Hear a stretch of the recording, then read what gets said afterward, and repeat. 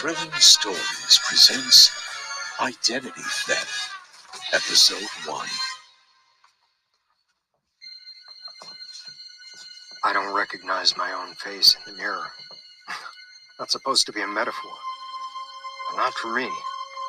That face, the one staring back at me, belongs to somebody else. The stark, white padded walls surrounding me. They didn't believe me. Why would you? I should probably start at the beginning. That's how these things usually start, right? So I woke up in an alley next to a pool of my own vomit. It wasn't the first time. Shit. The sky had a pre-dawn glow that turned the clouds to cotton candy pink. In my head, I felt like I heard a wildebeest took a shortcut through my ears. Damn. Mugged. Keys, wallet, my watch.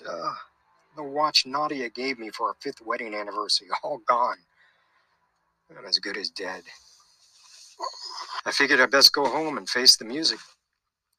If I could just figure out where I am. Well, once I got my bearings, the 2-mile walk to my house felt like 20. How long had I laid in that alley?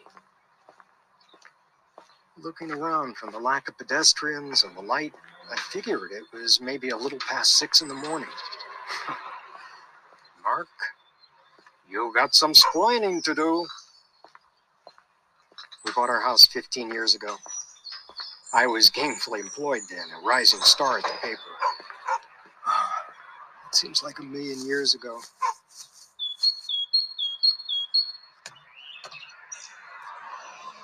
Thankfully, we kept an extra key under the Angelonia planter.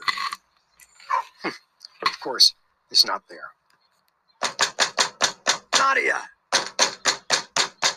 Nadia, open up! What the hell's going on with my throat? Damn. It felt like I'd swallowed a quart of battery acid. Nadia, honey! Damn it. I looked up the driveway. Her car was gone. Where would she be at this time in the morning? For crying out loud. By now, a few people were milling about. Working stiffs. I used to be one. Now I'm nobody, and nobody's home.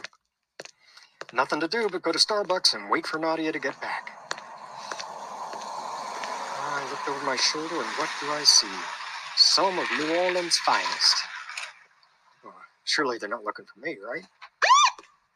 Although, they sure seem to be following me. Morning. Officer.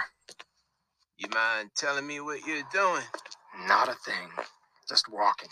Put your hands on your head. Come on.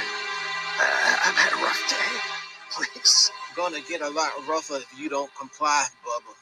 I knew better than to argue. I placed my hands on my head. My name is Mark Tompkins. I live here. Right back there. Got any ID? Well, no, I was mugged. They took every... You reported? Well, no, I didn't report it. Why's that? Look, you know who I am, right? Yeah, I know. As a journalist, I had my fair share of run-ins with the law. Turn around, hands behind your back. He was none too gentle, slapping on the cuffs. This is bullshit. You're under arrest. What for? Vagrancy, loitering, trespassing. Watch your head. I live right there. I knew the 8th District HQ well. It wasn't the first time I'd been there. It wouldn't be the last. You see, you don't piss off the cops in the Big Easy and not pay the piper. Oh, I knew a lot of the cops in the 8th. I don't remember ever seeing this guy. The suit was nice, expensive. Shoes were Bruno Magli's. And he was young. Maybe 30, maybe. He had a thick file. I tried to take a peek, but that was a no-go. He sat there thumbing through the file, ignoring me. Hello? Hey. What do you know, Joe? I know that you've made a big mistake. Neighbor says you were sneaking around an empty house on St. Patrick's, peeking into windows and acting suspiciously. Yeah, except that What it's... were you doing there? I'll talk slower. I live there. Don't fuck around, Joe. Look, officer. Detective Young. Coincidence or irony? Detective Young. But my head is killing me. Either charge me or let me get the hell out of here. He looked at me again. Cat and canary. But who is who? I'm keeping a very close watch on you. I can go? Of course. It was your house, right? He gestured for the door. I didn't hesitate. I sure as hell didn't want to be around when he changed his mind.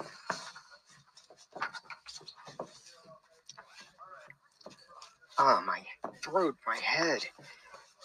Felt like Khaleesi's dragons had taken up residence and weren't too happy about the accommodations. And it wasn't just my head that was complaining. I saw the door to the men's room. Just down the hall, I made a dash for it. Jeez. I made it. But just barely. I stood there for a moment, waiting to see if another wave might rise to the surface. But I guess whatever poison I'd ingested had gone back into hiding. My head was bowed as I lurched to the sink and I turned on the cold water, splashed my face. I grabbed for the paper towels, and that's when I first saw it. There was somebody else staring at me. What the? I looked behind me, and then I slowly turned back to the mirror. I am Mark Tompkins. I'm a 37-year-old guy. I have brown hair. I'm 5'11". The man in the mirror was not me. He was older, at least 50. His hair was dyed jet black. And yet, when I turned, he turned. When I blinked, he blinked. I was alone in the bathroom, but I wasn't alone with myself. I was alone with a stranger. I know that must sound crazy. It sounded bonkers AF to me. But either I'd lost touch with reality, I was just having some sort of massive hallucination, or what? This is some Freaky Friday shit. Hey, watch it there, pal. What? Hey, Joe! Joe! Detective Young, who was that? Was that Bamati? Oh, yeah? What was he doing here? Patrol picked him up for loitering. Lester, where are you going? Crap. Gone. I didn't know where to go, what to do. I just ran. Blindly, without direction. People I passed, they were just blurs. Shapeless, faceless blurs. What the hell? It was way too real to be a dream. Could it be a hallucination? Maybe. I can't think. Goddamn headache. Hey, maybe it was a brain tumor. Yeah, that would make sense. The smell of cafe au lait and beignets was wafting through the French Quarter. It reminded me I hadn't eaten since lunch the day before. In that moment, yesterday seemed like a lifetime ago, and maybe it was. I couldn't just stand there. Nadia. She'll know what to do. Go home. Sleep this off. Whatever this is. And Nadia will know. Yeah. She'll know.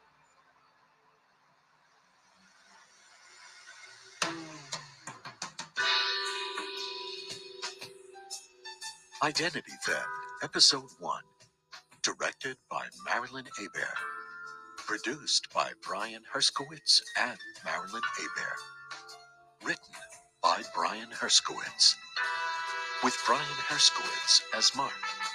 Jack Sneed as Police Officer. Robin Collins as Detective Young. James Cotton as Lester. Music by Leonard Wolf.